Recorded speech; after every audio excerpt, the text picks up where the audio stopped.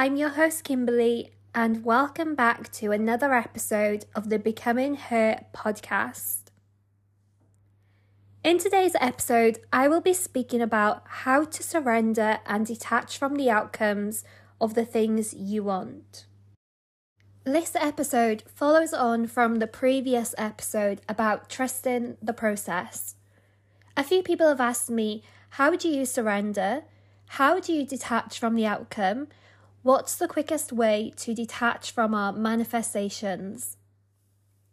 When we surrender, we speed up our manifestations because we're not overthinking the process, the how or when it will happen.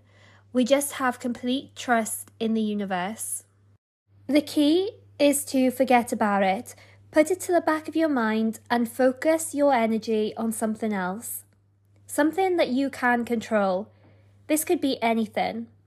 You see, by focusing your energy on something that is out of your control, you operate from a state of fear and doubt, which is not the frequency you want to be operating from.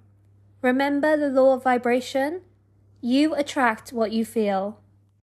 Some things are easier to surrender to.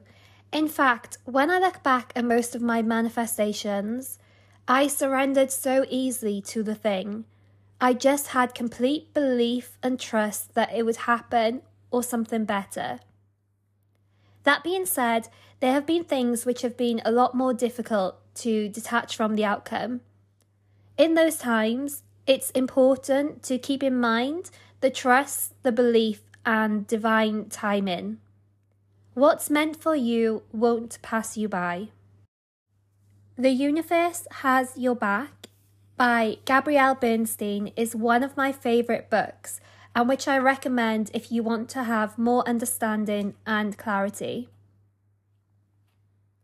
If there is one thing I want you to take away from this episode, it's to focus on the things you can control and let your manifestations work for you in the background. Have patience and trust in divine timing. If you enjoyed this podcast, please leave a rating and don't forget to follow so you don't miss an episode. Have a great day and I'll see you next time.